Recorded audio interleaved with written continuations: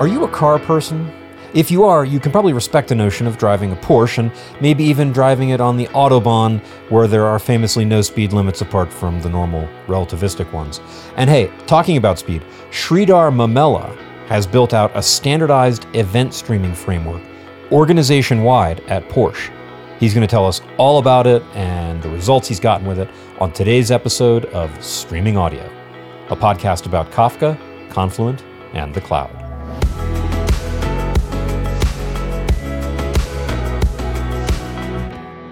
Hello and welcome to another episode of Streaming Audio. I am, as ever, your host, Tim Berglund, and I'm joined in the virtual studio today from across the Atlantic Ocean by Sridhar Mamella. Sridhar is platform manager for data streaming at Porsche. Sridhar, welcome to the show. Hi, thank you for having me. Hey, how did you come to work for Porsche? I know that cars are tremendous generators of streaming data, but I don't know that that's common knowledge. And when people think of fast cars, they don't think of fast data. So how did you get into this work? Yeah, I mean, it was honestly, it was a long journey. I was born in Bombay, did most of my education in London, and now I'm living in Stuttgart, which is like the heart of Porsche. Where Porsche was born in Stuttgart in Zuffenhausen, and I moved to Stuttgart about 3.5 years from London. Basically, I have a classic IT guy's education with a bachelor's in computers engineering and a master's in big data, both from London at the University of Greenwich, and which wasn't long ago. I completed my master's in 2015, and that's why I have this fancy master's with this fancy buzzword attached to it. Sure, a master's in big data. That hasn't been around for too long. Exactly. And I worked for a few years in London, firstly as an intern at the London Olympics and then for projects for the London Underground. And in all these positions, I did something with big data. As you can imagine, back then, with all the hype around big data, everybody wanted to jump onto the big data bandwagon, but with the small data. Yeah. Postgres is not cool enough. We needed Hadoop. Exactly. We wanted Hadoop, yeah. I don't know. Just get me big data. Right. And then I thought, okay, let's do something crazy. Let's go to a new country where people speak a different language. The culture is different. I've lived in India. I've lived in London. Now let's do something crazy. I wanted to do it before I could really settle down in life. So I thought, yeah, okay, why not? Let's go to Germany. I mean, I am a petrol head. I love cars. So let's move to Germany. And ever since I've been working in the automobile industry, firstly as an external for non-Porsche car manufacturers. I was mainly working as a big data architecting Hadoop architecture, setting up Spark streaming, Hive, MapReduce. And however, I think my interests were always inclined towards streaming. I think it was more inclined towards something which was different than the bare metal Spark streaming. So I came across the Apache Kafka ecosystem technology, and that's when in the summer of 2019, I got a chance to join Porsche, and since then I'm helping them build the next big data, or let's say data streaming platform from scratch. And that's what motivated me to make the big switch. I mean, fast cars and fast data, the combination was unbeatable. Yes, plus a greenfield project. So it is not clear to me how one says no to that. Mm-hmm. So tell us about that greenfield project. I mean, you've got you kind of, we're joking about the term big data, I think, a little bit. And, when you say you have a master's in big data from 2015, people in industry, I'll say, in contrast to the academy, we're still kind of saying big data, non-ironically, in 2015. But it's still impressive for the academy to have cottoned onto that by then, because they normally, with respect to computer science, things at least go a little slower. But you ticked off all of those usual suspects from the early and mid 2000s. You were involved in those, and said you kind of were inclined towards streaming. You saw something. So what is it that you're building at Porsche? What is this greenfield project? Mm-hmm. So I'm a platform manager at Porsche, and I'm responsible for building a robust, fault-tolerant, and stable data streaming platform. I'm solely responsible for all the internal data streaming um, platform activities, and we just built a platform, and we call it Streamzilla. And Streamzilla is based on the open source Apache Kafka, and we use the Confluent Community Edition. So, firstly, thank you, Confluent, for open sourcing a much refined version of Apache Kafka. It's we aim to please. Mm-hmm. And shortly after the development of Streamzilla started, it became quite apparent that the teams needed an extended hybrid solution. And the goal right now at this very moment is to extend the platform which was built in-house on the basis of Apache Kafka. And along with working on Streamzilla, the central data streaming platform for Porsche, I'm also responsible for the data streaming strategy at Porsche, which is kind of new. This is to be the stepping stone to Porsche's path to the cloud and our cloud-first strategy. So basically, the end goal is that all product teams worldwide are to be offered a one-stop shop for streaming services, replacing the existing infrastructure construct of many different applications with this single central solution. And when you came to Porsche, what sort of legacy environment did you see? You're replacing many point solutions with one thing. So what kind of things were there?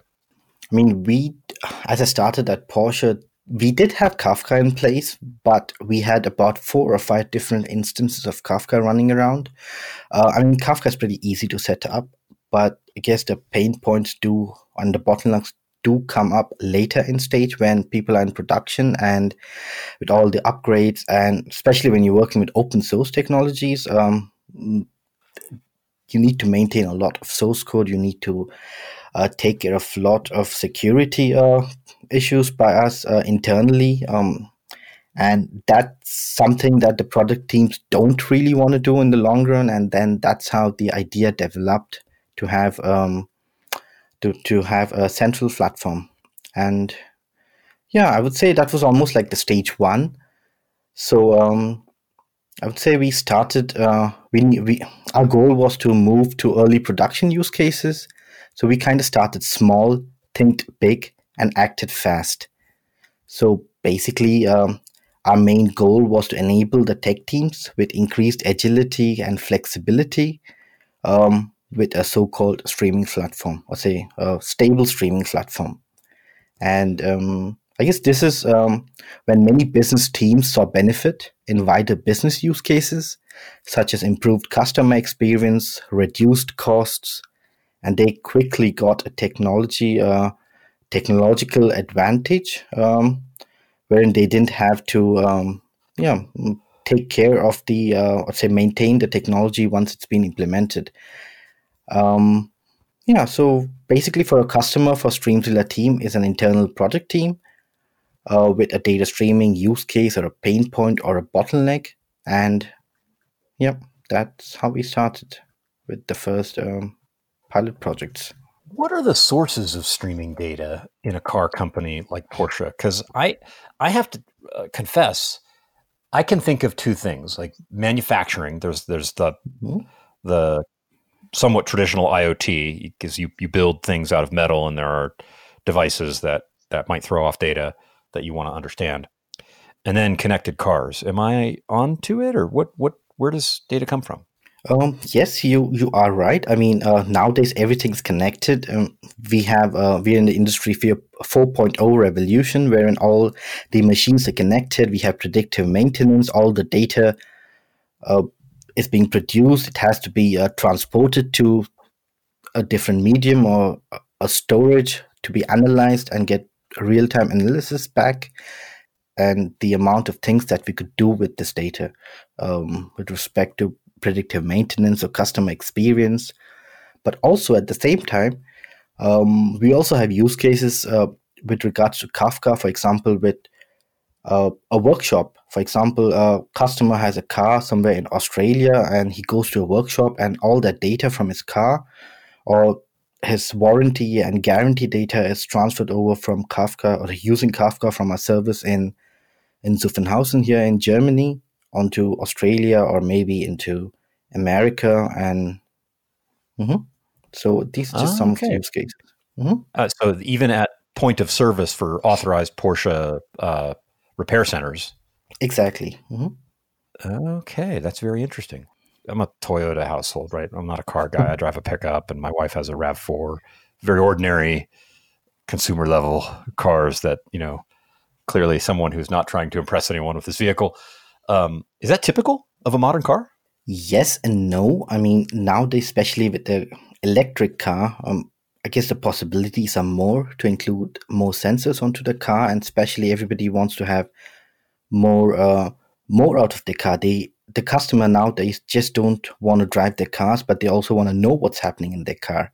And with the current generation, where people are on their smartphones the entire time, we are in this app revolution, wherein you could get all the information, no matter where you are in the world. For example, you are you're on a business trip in China and your car's parked in Palo Alto in California. You can still log into your app and check your car's tire pressure. I mean, that's ridiculously awesome. And I guess we're getting into this generation, or say this revolution, and that's where we are getting into the phase wherein sensors are always going to be increasing. That's fascinating. That does mean a lot more Kafka topics and a lot more Kafka partitions kind of globally in the world, probably. So I guess that's a good thing if you love Kafka. And I'm funny. I'm just kind of thinking about this because the extreme end of connectedness and app integration, like I've got a friend who drives a Tesla, that sort of thing, where it just feels like an extension of the app. And my guess is that's kind of where you're going to. As a pickup truck driver, just as an aside, it turns out that tech like this comes slower into those. I drive a 2018, right? So it's a pretty late model pickup, and other kinds of, sedans in that same model year had features and integrations and reporting that pickups don't. So I guess that's the trade-off you make. You get all this utility and four-wheel drive and a big bed you can haul things in, but you don't get to check your tire pressure remotely. And I have to say, Sridhar, right now I'm a little sad that you've said that. I kind of want to be able to do that. I don't know what I'm going to do with it, with the information. Like, am I going to make any decisions? Good to have. It's always good to have. How cool is that? Exactly. You have mentioned Streamzilla. Now, this is, I assume, the unified streaming platform. You came in and you saw lots of small things being built, which, by the way, on the cusp, or as a technology wave is beginning to break, that's what happens. You get people who are technology leaders, whether they have a leadership position in the formal organizational hierarchy or not, but they're like, oh, hey, streaming is a thing. And maybe they saw it in 2016 or something like that because they're just super prescient and forward-looking. Those people. And so you get those little teams in a large company building systems like that, deploying their own stuff, getting it done, advocating for technology change in their part of the organization. And before there is appropriate consolidation around standard solutions in that new space, you get lots of weird stuff. I don't know what it was like.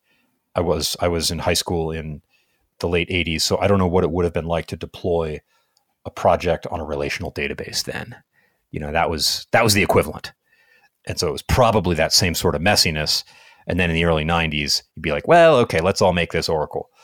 So you saw that diversity, which is you probably coming in, you're like, oh, this is a disaster. I need to fix it. From where I sit, I see that as a sign of an innovative technology organization that drives decision-making down to the lowest level possible. And there's all kinds of good about that, but clearly you need to get it reined in, and that's your job. So tell us about Streamzilla. Tell us the story. Like, how did that start? You've kind of hinted at it, but walk us through it. So, we started off with the existing Kafka users, we had around 3 or 4 Kafka product teams, which were live in production, but with their own little services. And we got together with them, and then we had to sit down. We had to basically understand what their requirements are, what their pain points are, what are the bottlenecks that they're facing, and basically trying to keep the startup mindset. We had to understand the customer firstly, try to build a service, and at the same time keeping in mind the user experience. We bought some professional services from Confluent. We arranged a lot of trainings. The first step was to train and educate customers or product teams, and also us internally, and trying to understand what we want to set up. And I guess the next stage was trying to free up data which was stuck in legacy systems or external data stores, and trying to brainstorm and trying to understand new streams of data which were previously not possible to process with legacy systems. And well, I'm talking a lot about legacy systems here, but here one needs to understand that as a very traditional luxury car manufacturer, we focus a lot on quality. And there's a German saying that says, never change a working system. So that was one of the main pain points, trying to get people on board with a new system that's being built when something's already working stable. And we worked a lot with open source technologies. Firstly, we started with open source on-prem Kafka clusters in the pilot project, and we had also set ourselves a goal of publishing all our source code as well. This is Streamzilla. Is that available as an open source project? No, we do believe in the fact that when open source flows in, open source must flow out. So obviously, I don't think it would be possible to open source the entire Streamzilla solution, but we do have a few open source components that we would want to open source or make available in the open source market. But we are right now in the process of getting the required what do you call it? The required goals from the internal Porsche open source department and approvals. Exactly. Thank you. I think what you're telling this American is that there are lawyers in Germany also.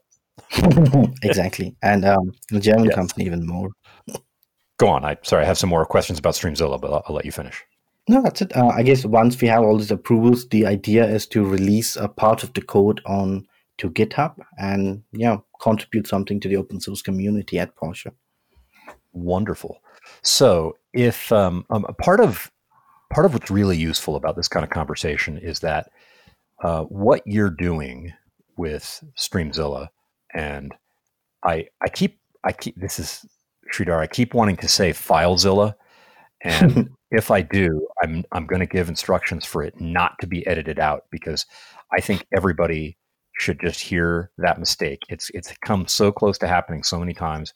I just want to hang a lantern on it and say, this is just a thing, and I might do it. Anyway, Streamzilla, when you're building a thing like Streamzilla, and one of the things that's useful about this kind of conversation is that other organizations of your size and larger do this kind of thing. It's not unusual to try to create standards around how event streaming is going to work. And I don't know if this is a thing you know or can tell me. Those are separate questions. But how many developers would be at Porsche using a system like this? I mean, it varies a lot. I mean, we started off pretty small with about just 3 product teams for whom we built a centralized streaming solution. And as of now, I guess we have about 20 product teams who are almost productive live. And we're looking at extending and going global with the solution to the Porsche subsidiaries all across the world, and also Porsche China and Porsche America. And I guess the user base is increasing day in and day out. We do have... You could get to a point where you had 1,000 developers easily enough, well, right? 1,000 would be too many, I guess, for a company like Porsche, which is not an IT company. Uh, but I would say definitely 1,000 people that have something to do with Kafka. They don't work directly with Kafka, but definitely are relying on the system Kafka to work so that they could do their job or Right. do their analytics or big data. Yeah. So, but this is consistent with what I see. What I see is when you get into the 10 to the 2, 10 to the 3 kinds of developer counts, hundreds or small thousands, whatever, wherever that you are there, it starts to become valuable to provide the Porsche version of Kafka. And so tell us from an API perspective, like I'm a developer working on a product team, and suppose I know Kafka. Maybe I'm particularly forward looking and I'm one of the people who built some early stuff, or I've just kind of hacked on my own or previous job, whatever. I know Kafka APIs and basic semantics. You're providing, Streamzilla is a number of things, but I'm guessing at least a wrapper, right? There's now an API that a Porsche developer sees. What does that look like? What kind of abstractions have you chosen to provide, and what are you trying to hide? What decisions does Streamzilla want to make? How did you work through those trade-offs? I mean, starting off, we had pretty clear set goals on what we wanted to achieve and what we wanted to provide as a service. These teams, so the first 3 or 4 teams with whom we started off, they had production level Kafka, and they were already in production and they knew what they wanted. So basically, we had to deliver what they wanted. And they had different use cases running across the globe with regards to warranty, guarantee, worldwide support, and the online portal for Porsche owners. And basically, it was trying to fulfill these needs that they had. And secondly, trying to show them what else could be done. Because basically, when these product teams started off with Kafka, it was just to solve one single problem, from that project's perspectives. So one of the trade-offs was trying to educate these teams again, or say trying to show them the opportunities that how they could use Kafka differently or in some different use cases. And that also meant trying to include them in the development right from the start, rather than building a product or a service and just pushing it onto the people, telling them, hey, this is what you have to use, but trying to build it together with them and trying to build a useful product that they could use. Let it be with control over their own topics, or having topic level ownerships, or defining your own ACLs and your own certificates. And we have a lot of security, which we need to take care as a German car company.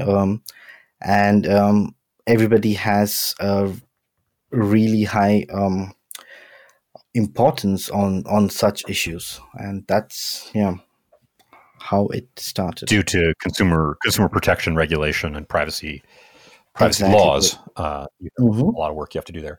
So there's a certain amount of that security stuff that you want to make a standard part of what you present to product teams. But it sounded like you said you also let those abstractions leak.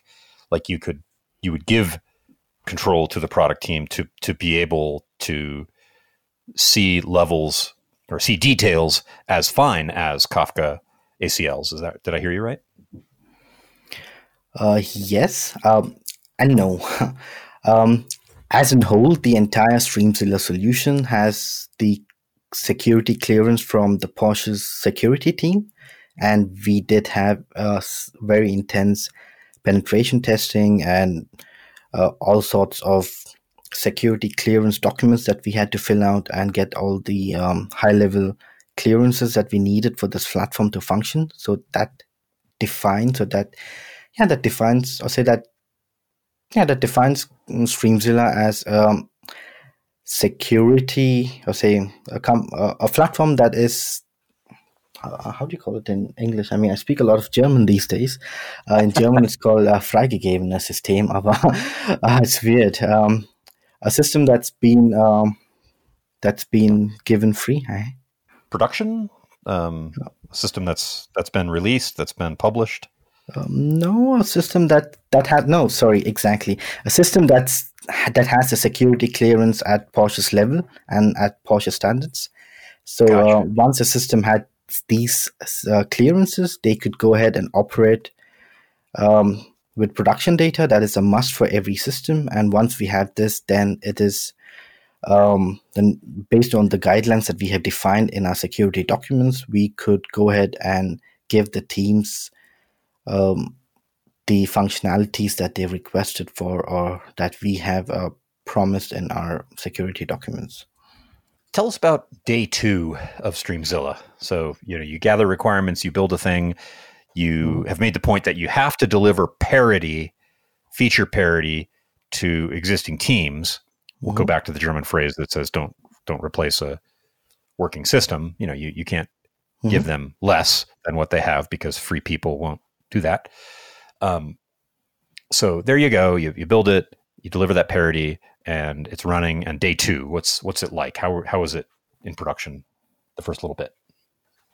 I mean, yeah. And in the start, we did have, I would say, in the start, in the first couple of weeks, we did have a couple of hiccups with regards to production data. I mean, some brokers were down, or we were still fine tuning our monitoring systems and bits and bobs like that. But I guess as a whole, now being live for about a year and a half, it's running pretty stable, and there's not much that we need to tinker with. Kafka in itself is pretty fault tolerant.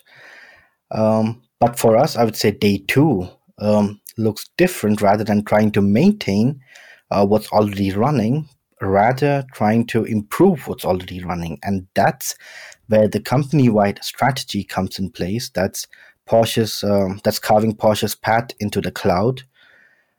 We have cloud-first strategy at Porsche now, which means connecting the internal data streaming platform to the cloud, hand in hand with Porsche's so-called cloud-first strategy. And this aims to bring all services and infrastructures into the cloud within the next 5 to 10 years.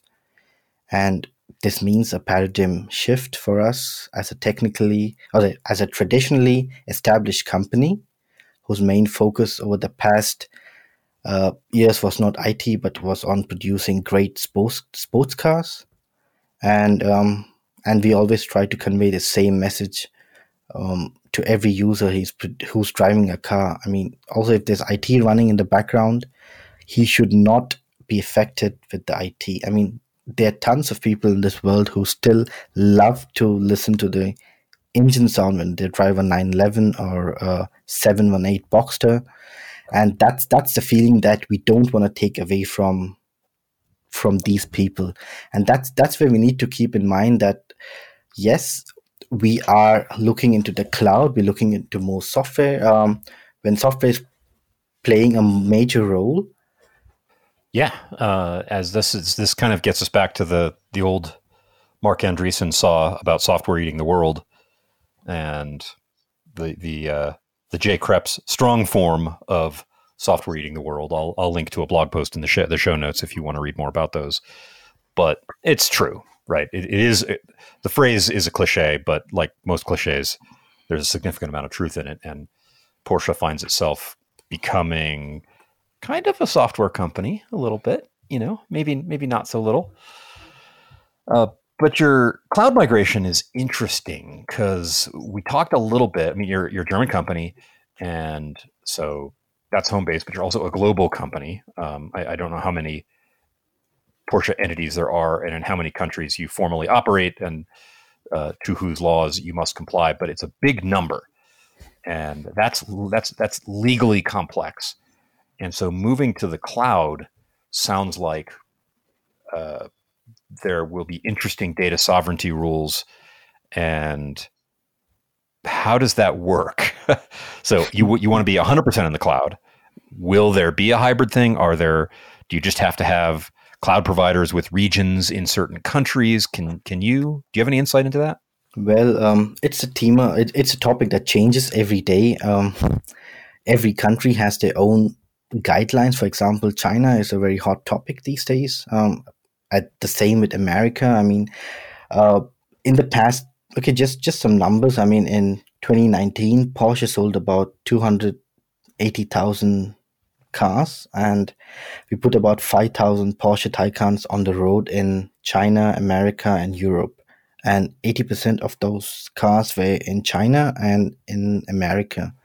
And when we're looking at going into the cloud as a company-wide strategy, then we need to take things into account that the service level agreements that we have or the services that we're offering need to function exactly the same, irrespective of it being in America or in the China or in Europe, for example.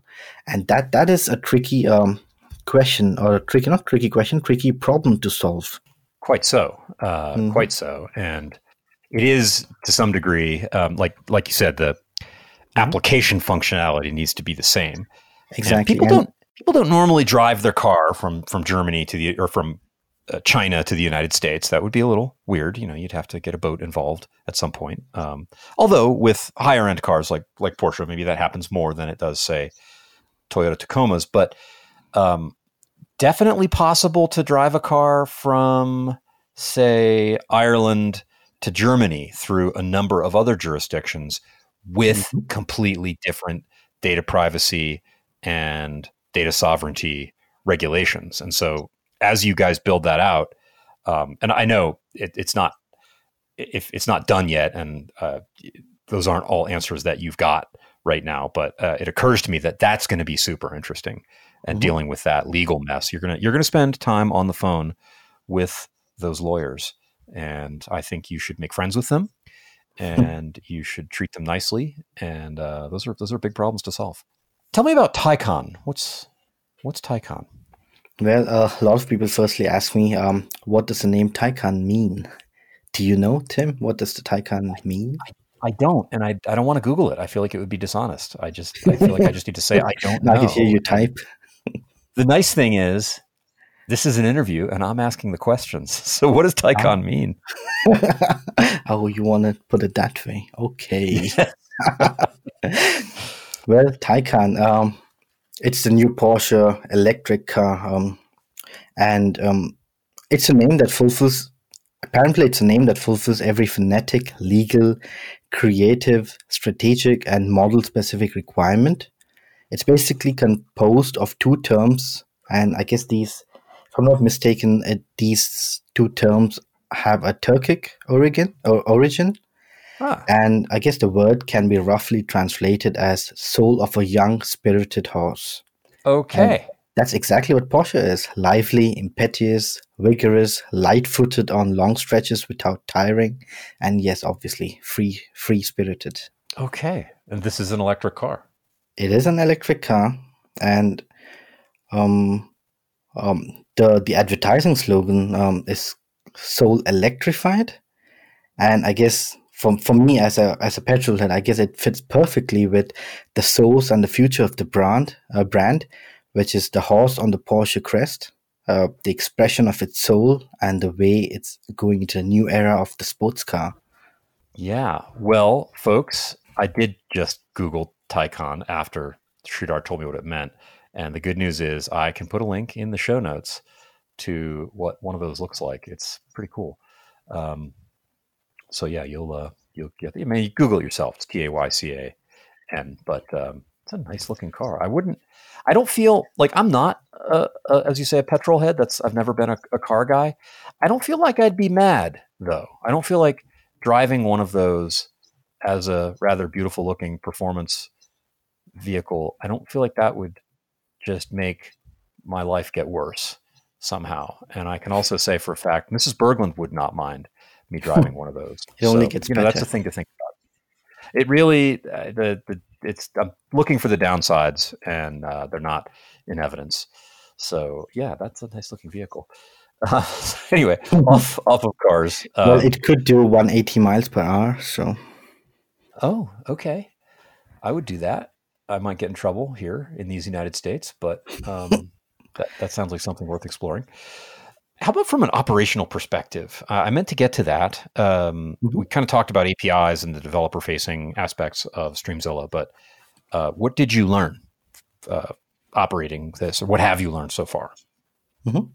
Say there are two sides to this learning curve or learning coin, I would say, as I would put it. I mean, one is the DevOps perspective, and the other would be the business perspective.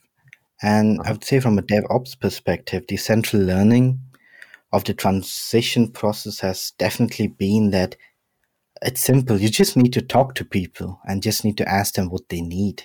I mean, often no one outside the team knows in detail what they need to work on to do their best. And that's in every relationship. I mean, also when you speak to your spouse, you just need to communicate, and that's just the key to success. And the second learning would be, however, it's just as important to remain in constant exchange and not to leave the teams alone when you have a finished product.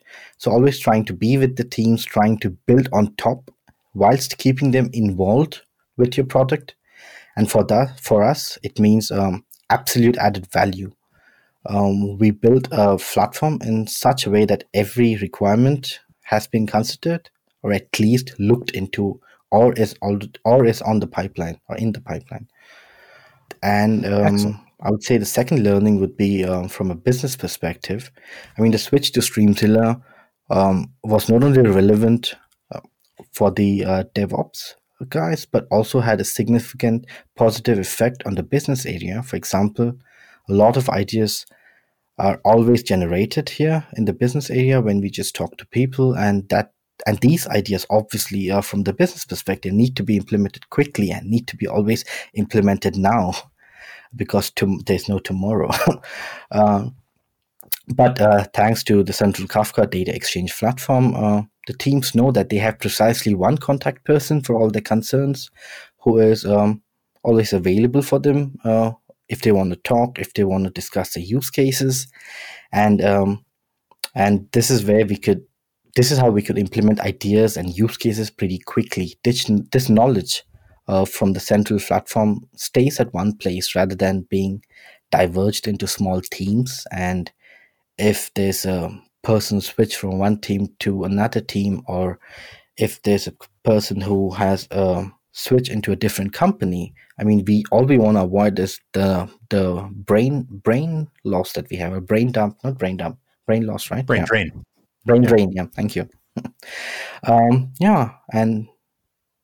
And that's the main advantage for the use cases, I would say, from the business perspective, to speak to the people where all the expertise lies and one contact person.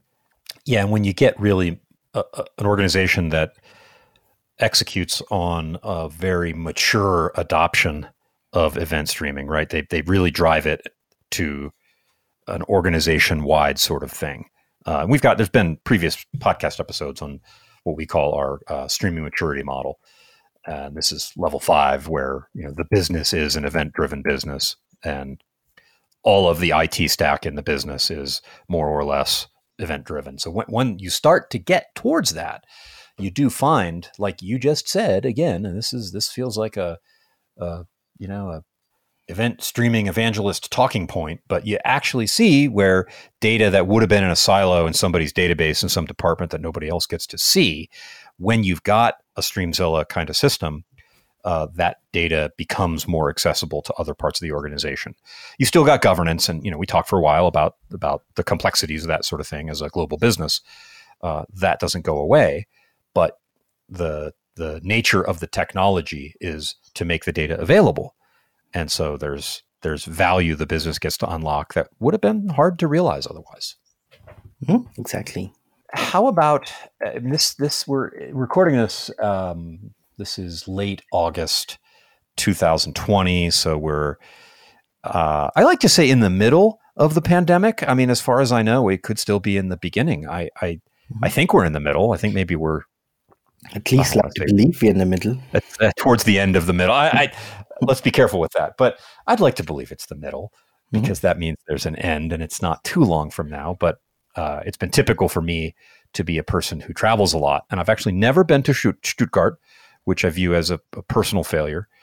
But when life gets back to something approximating the way life was before, however, we do things differently and circumstances have evolved, I would love to be able to visit. And I don't know if you have test cars that are available for demos or anything like that. I hate to put you on the spot like this, but I mean, that seems like that would just be agreeable to me. I don't think like my life would be worse if I got to drive one of these things like a Taycan or something. Well, we could definitely get you into one of the cool cars. I mean, no promises, but yeah, I mean, we could set you up with something when you come down here, and then we could go for a spin on the Autobahn, and you could probably do that we don't have speed limits here on some stretches on the Autobahn. Oh, Sridhar, I know. Mm-hmm. And you could. I've experienced that. In fact, I was with my colleague Kai Vayner a few years ago, and it let's just say the vehicle was not a Porsche. I mean, we were going kind of fast by American standards, but he had it floored, and it was, I don't know, like 120, 130 in miles an hour. So anyway, and folks, just so you know, that Sridhar and I did talk about that question. I did not just do the tackiest thing in the world and put him on the spot in a podcast, asking him to get me in a car. Yes, that's the thing we want to do. And I would love to be able to visit you guys and talk to you about whatever is current whenever I can get there. Yep. Let's do that. My guest today has been Sridhar Mamela. Sridhar, thanks for being a part of Streaming Audio. Thanks, Tim, for having me. Hey, you know what you get for listening to the end? Some free Confluent Cloud. Use the promo code 60PDCAST. That's 60PDCAST to get an additional $60 of free Confluent Cloud usage. Be sure to activate it by December 31st, 2021, and to use it within 90 days after activation. And any unused promo value on the expiration date will be forfeit, and there are a limited number of codes available, so don't miss out. Anyway, as always, I hope this podcast was helpful to you. If you want to discuss it or ask a question, you can always reach out to me at tlberglund on Twitter. That's TLBERGLUND. Or you can leave a comment on a YouTube video or reach out in our community Slack. There's a Slack sign-up link in the show notes if you'd like to join. And while you're at it, please subscribe to our YouTube channel and to this podcast wherever fine podcasts are sold. And if you subscribe through Apple Podcasts, be sure to leave us a review there. That helps other people discover us, which we think is a good thing. So, thanks for your support, and we'll see you next time.